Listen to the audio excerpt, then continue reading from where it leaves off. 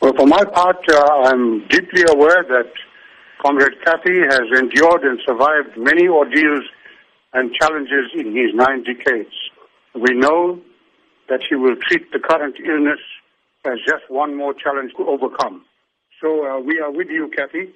We wish you all strength, and we stand ready to support you, Barbara, and the family in every way possible. And we wish you speedy recovery. As a friend of Mr. Kathrada, are you humbled by the amount of support that's coming through from the public wishing him a speedy recovery? I'm not surprised at all. I believe that Comrade Kathy stands as one of the heroes and icons of our struggle. He has served in his 87 years of life. He has been in the service of the struggle from the age of 12.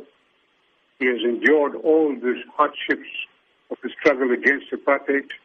He has stood firm in the challenges of building a new South Africa, and therefore he is known not only in South Africa, but across our continent and in many parts of the world.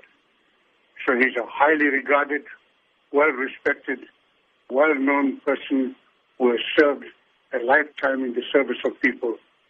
The messages that are coming through are an expression of that deep attachment, respect, and admiration that people owe him from around the world.